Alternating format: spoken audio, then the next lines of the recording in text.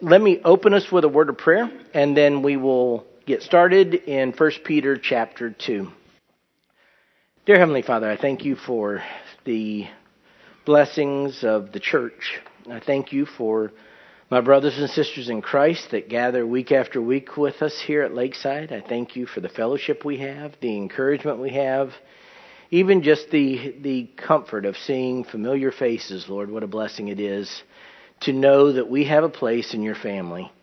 And I ask, Lord, that you would meet us here today. We come from many different weeks. Some have had easy weeks that are just full of praise, and some have had very, very difficult weeks that are challenging at every moment, and perhaps some feel like they're barely hanging on. Lord, you know each of our hearts, and I pray that you will minister to each one of us in the manner that we need. I pray that as we go through the teaching of 1 Peter, that you would illuminate our minds so that we could understand your truth and the glories of our salvation. And I pray also that as Pastor Steve gets ready to teach this morning and then this evening, that you will be with us and help us have hearts that are receptive to your word. And also, Lord, as we look and see the elements set up already for communion, we're reminded of our need to make sure that our accounts with you are short, that we've repented of known sin. Pray, Lord, that you would help us to do that, so that if we come to your table in a few moments, we will come in a worthy manner. Lord, we love you. Pray that you would bless us in everything that we do today. In Jesus' name, amen. Well, as I indicated, we are going to finally this morning come to the end of 1 Peter chapter 2. I've been dealing with the last little section for quite a while. And I think the substance of our text this morning, which really is the last verse of chapter 2, verse 25 in our English Bibles, I think it's relatively straightforward. I'm going to clarify one thing that could be a source of confusion, but basically I think the teaching of our text is straightforward, but it is profound and it is, I believe, very, very comforting. And as we come to the end of our text today, and at the end of this section, we really are on the doorstep of why I wanted to teach 1 Peter in the first place. And it all has to do with chapter 3. But you can't get to chapter 3 without going through chapters 1 and 2. So I'm going to come back to where we are going, but all of this is really the context for living holy.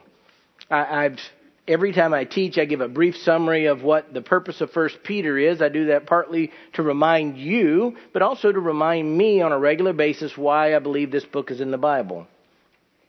Should be second nature to you. 1 Peter was written to believers who in many cases had hard lives and faced real hardships and in many cases real persecution.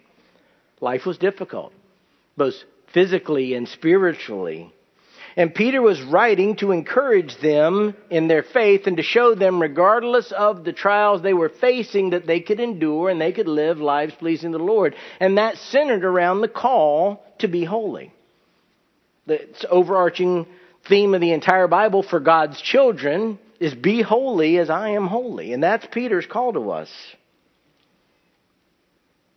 And Peter's call to us to be holy, even in the midst of unfairness and persecution and injustice, is not a pipe dream. It's not a call to do something that's impossible. Well, we're sinners, so we got no hope. No, it's pointing out to us the reality that when God's Spirit indwells us and God's Word is placed in front of us, we can walk in obedience no matter what. And everything comes back to the person and work of Jesus Christ. I think the teaching that I'm going to do in the next weeks and months on chapter 3, it's going to stretch us. It's going to stretch us perhaps even in our own lives, but it's going to stretch us in the lives of our family and friends around us and those in the church. And if we aren't centered on Jesus Christ, it will all seem like foolishness. So in the midst of calling us to practical exhortations, Peter is unloading deep theology. He wants us to understand God rightly so that we can think rightly about God in the midst of our sin-filled world. He knows that unless we think correctly about ourselves in relation to God and our struggle against sin, which by design requires correct thinking about Jesus and what He did on the cross, we will not be able to make the choices that God desires for us. One of the things that the Bible actually stresses over and over again, and yet throughout the centuries of the church, it's quite often missed, is that Christianity, our lives in Christ, is not just about doing things. We have things to do. Don't misunderstand. There's a lot we're supposed to do, but we realize unbelievers can do things. That's why people have been in the bondage of legalistic, false religious systems, because they're doing something. The Christian life is about a complete transformation of our hearts and minds, which will lead to certain actions, but the actions aren't to gain that transformation, they're because of that transformation. Peter called us to be holy, for example, and then immediately launches into serious theology. I'm going to read from 1 Peter chapter 1, verses 17 to 21, just showing how the call to holiness is tied to truth. If you address as Father the one who impartially judges according to each one's work, conduct yourselves in fear during the time of your stay on earth, knowing, again, appeal to our mind, knowing that you were not redeemed with perishable things like silver or gold from your futile way of life inherited from your forefathers, but with precious blood, as of a lamb unblemished and spotless, the blood of Christ. For he was foreknown before the foundation of the world, but has appeared in these last times for the sake of you, who through him are believers in God, who raised him from the dead and gave him glory, so that your faith and hope are in God. Everything goes together. Theology is lived out in practice. So as Peter goes on to call us to do challenging things in chapter 2 of submitting to the government even when the government is unjust, and submitting to our masters in our context today, our employers, even if they're unfair, it's not in a vacuum. It's not just a generic, this is a nice way to be. This is always tied back into, this is the proper response because of what Jesus Christ did. And in these last verses of chapter 2, as we've been studying over the last weeks and actually months because of a break in our teaching, Peter appeals to Jesus to put everything in context. This is a crucial text practically and theologically, and it can transform your lives if we truly contemplate what is taught. So, read along with me, and as you know, I had broken this text into a 4-part outline. I'm going to read the text, then I'm just going to briefly review the outline. I'm not going to go back and reteach what was there, and then we'll get to our final point. So, if you follow along with me in 1 Peter chapter 2, beginning at verse 21. For you have been called for this purpose, since Christ also suffered for you, leaving you an example for you to follow in his steps, who committed no sin, nor was any deceit found in his mouth. And while being reviled, he did not revile in return. While suffering, he uttered no threats, but kept entrusting himself to him who judges righteously. And he himself bore our sins in his body on the cross so that we might die to sin and live to righteousness. For by his wounds you were healed. For you were continually straying like sheep, but now you have returned to the shepherd and guardian of your souls. Again, by way of review, I had broken this up into 4 truths for enduring injustice with godliness. Again, the immediate context was the injustice that you might have to endure from the government or the injustice you might have to endure from your employer. But there are 4 truths in this text for enduring injustice with godliness. The first was that God's children are called to suffer. For you have been called for this purpose, since Christ also suffered for you. It just goes hand in hand. If you're a believer at some point in your life, it's an expectation you'll partake of the sufferings that also afflicted Christ. Secondly, God's Son is the perfect example. It says explicitly, leaving you an example for you to follow in his steps. We do what Jesus did, both positively and negatively. Negatively, he never sinned. He didn't sin in action. He didn't sin with words. Positively, he kept entrusting himself to God the Father. We talked about that at length. Jesus was content to place everything in the hands of God the Father to do according to His will. And then last week we talked about the fact that, third point, the cross ensures our ultimate victory. Regardless of what injustice you're suffering, regardless of what you're going through, ultimately we win. Praise the Lord. And He Himself bore our sins in His body on the cross, so that we might die to sin and live to righteousness, for by His wounds you were healed. And this is all a spiritual transaction.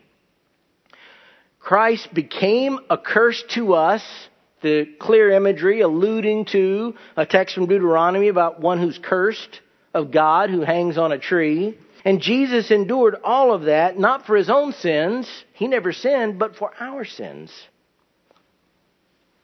In the midst of our belief that we are suffering injustice, which quite often we are, we understand that we're the beneficiaries of the greatest injustice of all times, which is our sins were placed on Christ's account. We were given a free pass, but it was not truly free because Christ suffered for it. We all play the Monopoly game and we see a get-out-of-jail-free card, except that there was a price paid. It's wrong to ever think that your salvation meant that no suffering was made for your sins. You may not suffer, but Christ suffered. But because of what He did, by His wounds, we are healed spiritually. We're freed from the curse of death. We're freed from God's judgment. We're freed from God's wrath because the judgment and wrath was poured out on Christ. And that brings us to our final point. So there were 4 truths for enduring injustice with godliness. God's children are called to suffer. God's Son is the perfect example. The cross ensures our ultimate victory. And the 4th point, God continually cares for and keeps His own. God continually cares for and keeps His own. God is so gracious to us. And it is encouraging to see reinforced in Scripture that He never stops caring for us. Even in the midst of hardships, even in the midst of our own sinful responses to hardships, God patiently keeps us in His care. This is what Peter is emphasizing as we come to the end of what we call chapter 2. For you were continually straying like sheep, but now you have returned to the shepherd and guardian of your souls. For you were continually straying like sheep really ties into what we had just talked about, that by His wounds we are healed. It's talking about the complete spiritual transformation of our lives that came about at that moment when our hearts were regenerated and we repented and turned to Christ. The beginning of verse 25 is just reminding us what we were before we were saved. For you were continually straying like sheep. All unregenerate human beings are in this category. Now, we don't have to, I don't think most of us are shepherds. It could be that one of you is a shepherd and I just don't know it. So everything I would say about sheep is just from reading other things. They're helpless. They're not aggressive creatures. They can't defend themselves. I'm told that they're not capable of finding their way from point A to point B. I remember as a kid, I would ride my bike miles from my house and my dog would follow, and then my dog would just walk off. But the dog would always be at home at night. She could find her way home. I'm told a sheep can't do that. The sheep's not coming back. As one commentator put it, talking about sheep, notoriously dull, prone to stray, and helpless to find their way back. And you can imagine at that time they wander away. They're easy pickings for some wild animals that are going to have a nice meal. This really is a picture of all human beings in our natural state. We're going away from God from birth. It's the reality of what it means to be born into sin. We've inherited a sin nature. which despite what we might ever think means that at a beginning point of our life, we're running from God. I always marvel at people that think that human beings are basically good. Now, certainly, we have some good elements within us because every single human being has the image of God within himself or herself. But if you've ever had kids, you understand you don't have to teach your kids to sin. It's just hardwired. It always marvels me that anybody that has kids could think kids are basically good. Because at the earliest age, they're lying, they're strong-willed, they're defiant, they're disobedient. The straying starts then, but it doesn't stop. Because you understand just because you grow up doesn't make you more compliant or more obedient. No, if anything, you're running away from God even faster. We're going away from God from birth, and there is no hope that we can ever on our own find our way back to God. And Jesus talks about the wide gate and the narrow gate. We're on the interstate with everybody else going to hell. And we can never even find or see the narrow gate apart from the work of Christ. For you were continually straying like sheep. It wasn't an isolated thing. It wasn't an occasional thing. This is who we were. We are easy prey for Satan and his demons.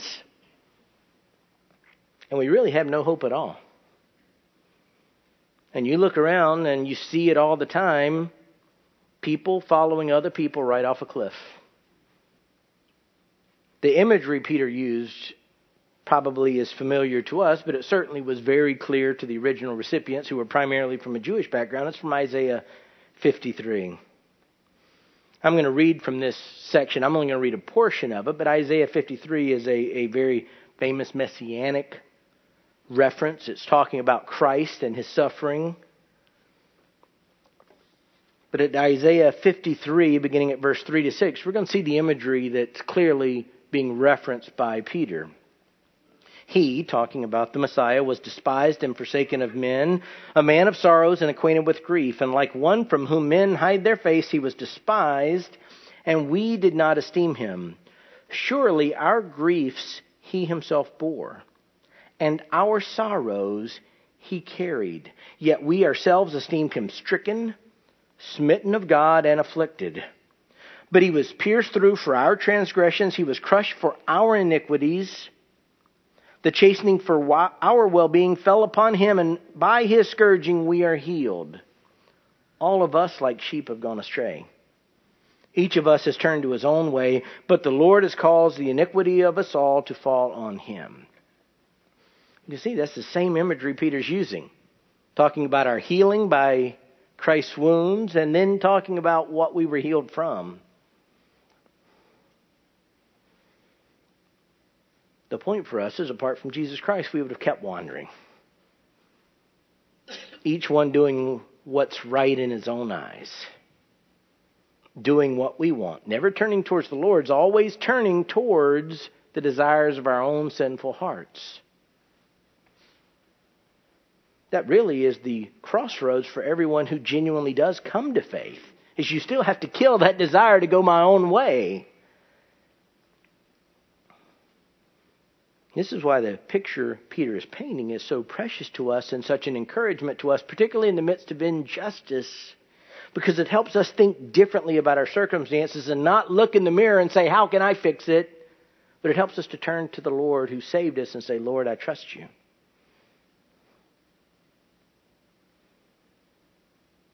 So when Peter talks about continually straying like sheep, I think clearly a reference is to Isaiah 53. But another image jumped into my mind, and I'm sure some of you even probably thought of it as I was talking about it.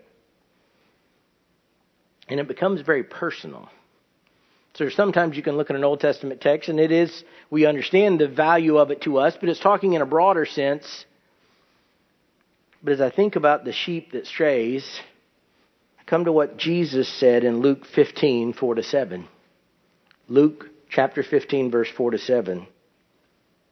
He said, what man among you, if he has 100 sheep and has lost one of them, does not leave the 99 in the open pasture and go after the one which is lost until he finds it.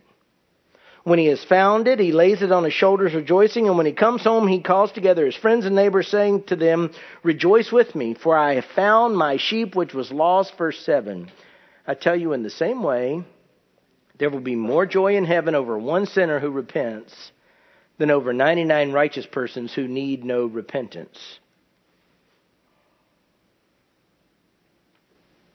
That's what Christ did when he saved you and when he saved me. He came looking for us personally, individually.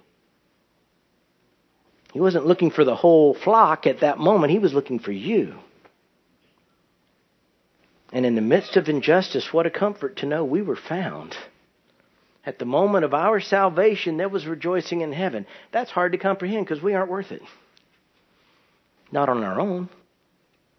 I've seen over and over in my Christian life when somebody famous claims to come to faith, everybody gets excited and thinks it's a great thing. It's no greater in heaven than a lowly person that nobody else on the planet knows that comes to faith. And that's what most of us are. The lowly people. The forgotten people. If we drop off the face of the earth, except for our small circle, nobody cares. You lose a president or a prime minister, everybody stops. They won't stop when we go. But God still cares for us. And there was rejoicing in heaven when we came to faith. We were wandering away in a wicked world, and God found us. And he picked you up and he carried you back to be a part of his family. That's what's really being alluded to in the remainder of the verse. But now you have returned to the shepherd and guardian of your souls. Now, the word translated return doesn't mean that you used to be in God's family, then you walked away from God's family, now you came back. No, it really just has to do with repentance. It's talking about a 180. You were headed away from God, and then you turned to Christ. Obviously, we know it's because of the work of the Lord transforming our hearts. But when we turned, when we repented, we fell under God's care. He opened our eyes and we ran into his arms. And from that point forward, God always cares for us. That's what he's trying to convey to us. Shepherd and guardian of your souls.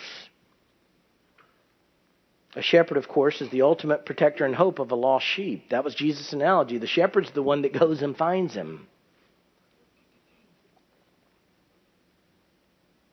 When God came for us, he made us a part of his flock.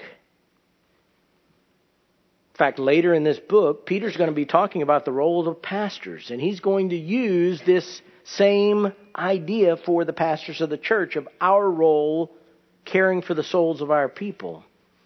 And Jesus is set forth as the chief shepherd.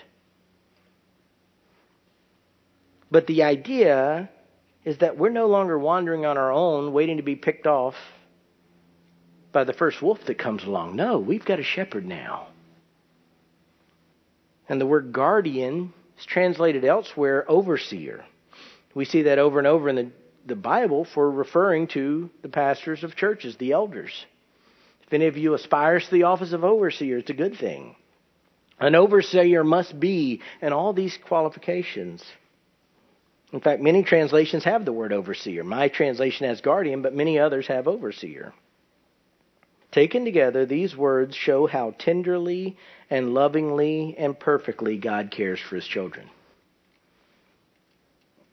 One commentator wrote this description in this double phraseology. It shows that God, quote, not only leads, feeds, and sustains his own, but also guides, directs, and protects them. God takes care of us on a daily basis, but it's looking even beyond that because it talks about our souls. God cares about our physical bodies. He provides us food and shelter, and he understands those issues. There's a reference in the scriptures, if you're sick, you call the elders and pray to God. So God cares about our physical being, but this care that's being referenced here for our souls transcends just these physical bodies. It's ultimately talking about our eternal security. God cares for us now in the midst of our injustice, but God's care transcends our injustice. It's not just a care to see us through, it's a care that's going to keep us for all eternity. We are safe in the hands of the Lord. Now, I'm going to emphasize this. I'm going to allude to some scriptures that talk about this. But believe it or not, this has critical application for what's coming about wives and husbands. It's interesting how often Jesus uses, and it's used of Jesus, the terminology of caring for his redeemed. I'm going to read several different texts, one from Matthew, 3 from John, that really just reinforce this imagery. I think it's interesting, Jesus in Matthew 9:36, seeing the unredeemed, said, seeing the people, he felt compassion for them because they were distressed and dispirited like sheep without a shepherd. Again, that's us in our straying state. But then Jesus starts applying this to his work. In John 10, and all three next references are in John 10, but John 10, verse 11, it says this, I am the good shepherd. The good shepherd lays down his life for the sheep. A few verses down in John 10, verses 14 to 15, again, I am the good shepherd, and I know my own, and my own know me. Even as the Father knows me, and I know the Father, and I lay down my life for the sheep. And one of the most comforting verses in the Bible in John chapter 10, verses 27 to 28. I go back to this verse so many times. My sheep hear my voice, and I know them, and they follow me. And I give eternal life to them, and they will never perish, and no one will snatch them out of my hand. That's the work of a shepherd and overseer of our souls. The injustices we face are real. There may come a time where we face real persecution from our government. Many of you understand and deal with hardships in work setting, in your work setting. And ultimately, as we're going to cover and starting in chapter 3, many of you understand what it is to deal with hardship in the home. Ultimately, as Peter's calling us to live holy, and he's calling us to endure injustice, and he's calling us to submit to the government, and he's calling us to submit to our masters/employers, and he ultimately is about to call wives to submit to husbands, some of them not even obedient to the word, and as he calls husbands to live with their wives in a certain way, it's all made possible by the work of Christ and by the confident assurance we have that we're safely in God's hands, no matter what our circumstances. I mentioned that I love the text in John 10 because nothing will snatch us out of his hands. I also think often of Romans 8, verses 35 to 39. And as I read these words, some of you may perhaps even have it memorized, but as I read these words, they'll be familiar to you. But in the context of what Peter has been talking about, of submitting, of not retaliating, when being reviled, we don't revile in return, when suffering, we utter no threats, all these truths come to bear. Paul says at Romans 8, beginning at verse 35, who will separate us from the love of Christ? Will tribulation, or distress, or persecution, or famine, or nakedness, or peril, or sword? You could really just summarize any hardship that any believer was finding right there. Just as it is written, for your sake we are being put to death. All day long we were considered as sheep to be slaughtered. But in all these things we overwhelmingly conquer through him who loved us. For I am convinced that neither death, nor life, nor angels, nor principalities, nor things present, nor things to come, nor powers, nor height, nor depth, nor any other created thing will be able to separate us from the love of God who is in Christ Jesus our Lord. whatever we're going through, we have that assurance. If you know Christ, you have a perfect shepherd and guardian of your souls. Perfect. You're never going to be forgotten. No matter what you're going through, God didn't forget you. No matter what situation you find yourself in, it wasn't an oops, sorry, God missed it. Even in the midst of unspeakable difficulties, God is there. And He went and found you. And He didn't go to find you to make you be tormented. He went to find you to care for you. And what you have to realize is even in the midst of the hardships, He's still there, watching over your souls. That's the perfect picture of security and comfort and hope. Even if we are currently enduring misery and suffering and pain and tears, we truly have all that we need. We do. But it requires us to think correctly about everything. Only if we get our eyes off of this world and the myriad of challenges that are running at us from every direction and place our focus on Christ can we do all of these things. It really is transformative thinking. It changes everything. People come to me many, many times, it's the nature of being a pastor, and start to ask for help with their problems. I can normally tell within 5 minutes whether I can help them. Because I can tell how they're thinking. And sometimes people want to obey the Lord. They just need help doing it. I can help them. But some people refuse to think biblically about life, and it's hard. Because I know unless God does a work, I can't break through. Because when I tell them to trust God, they're going to say, but. When I tell them to be patient, they say, but. When I say all of the things that I'm about to say over the next weeks and months in marriage counseling, quite often it's but. And I know then it's going to be hard for me.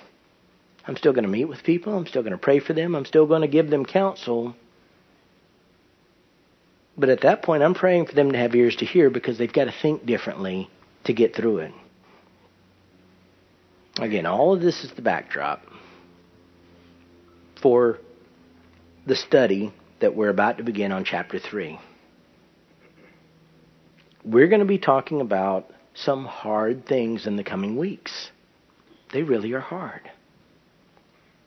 Some of you will know how hard because you've lived it out and you have marriages that didn't endure. Some of you have been divorced, or some of you have horrible marriages that you endured in years past. I think it's interesting. I was reflecting on this as I was preparing to teach, and as I'm thinking ahead of what's coming, most of the direction given in Scriptures to husbands and wives isn't given to people who have perfect marriages.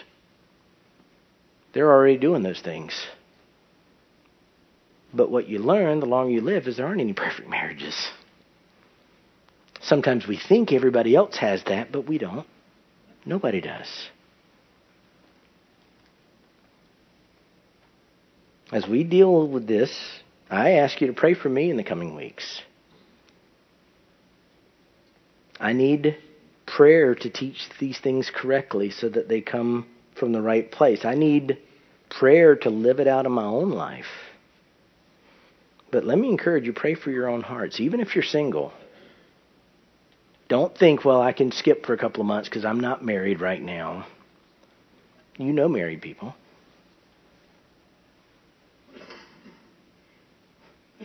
And what you see, and what I think you will see, is that big portions of the American church don't view marriage rightly. They don't view the relationship of husband and wife as the Scripture views it. So let me encourage you, be in prayer for yourselves. If you're married, be in prayer for your own self, not your spouse. The point of me teaching is not, thank goodness they're finally going to hear what they need to be doing. It's for you to look in the mirror. We're going to talk about wives. And we're going to talk about husbands. But again, you need to think of it in the context. Some of you are going to give counsel to your children. I've heard some of the worst counsel given by parents to their own married kids. In fact, I'm firmly convinced, and I say this, and my kids are, two of my daughters are in adulthood now, so I understand this. I think more bad theology is adopted because parents are trying to react to their kids. So there's a lot for all of us to learn. If you're breathing, you're going to have impact on other marriages, whether you're married or whether you're single. What's fascinating to me is the things that we're going to cover are very simple in one sense. It's not mysterious hidden truth, but it's really hard to apply. It's really hard.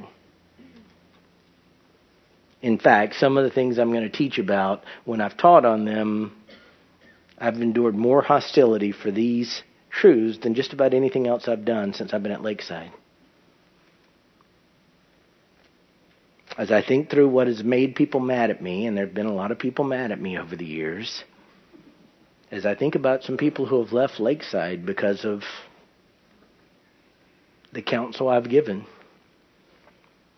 over and over again it comes back to the counsel of 1 Peter chapter 3. So I'm excited, but I'm also entering into this with some trepidation. So pray for yourselves, pray for me, and pray that the Lord will use the text that we're covering next to transform our marriages and our lives. But all of it has a context. And it all comes back to the work of Christ. Everything that we're going to talk about for husbands and wives has a context. To Jesus' example and His taking our sins on His body and knowing that once He saved us, we have a guardian, a shepherd caring for our souls. Let me close our teaching time in prayer. Dear Heavenly Father, I thank you that you care for us. Lord, these truths are in one sense simple, and yet they're so elusive when we're going through hardships. Lord, there are many here who even this week have, in the honesty of their emotions, cried out the words of Jesus, "My God, why have you forsaken me?" Lord, when life is difficult and the rain is falling and the floods are coming and we don't have any protection, or so it seems, we feel like we're accursed. We feel like we're forgotten. Lord, if we're not careful and our thinking's wrong, we see the joy of the Lord on everyone else's faces, and it almost feels like a cruel joke.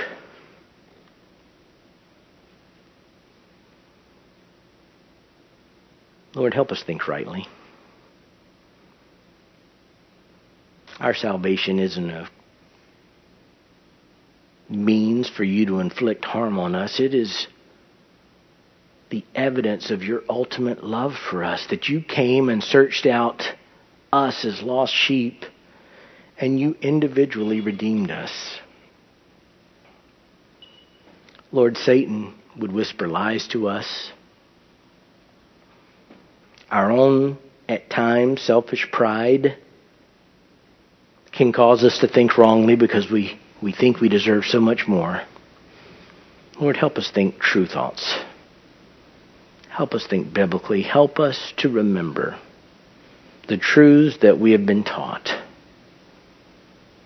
That Christ's life was an example, but His death was everything. He redeemed us. And our salvation, Lord, guarantees that even in the midst of hardships, you care for us. I pray, Lord, that we will rest in you and entrust ourselves to you regardless of our circumstances. And in the coming weeks and months, I pray, Lord, that you'll teach us truths about the roles of wives and husbands in marriage. And I pray that it will transform marriages. It'll transform the individual hearts of wives and in the individual hearts of husbands. And I pray that ultimately it will bring you praise as your people repent of sin and turn to righteousness. We pray these things, Lord, in Jesus' name. Amen.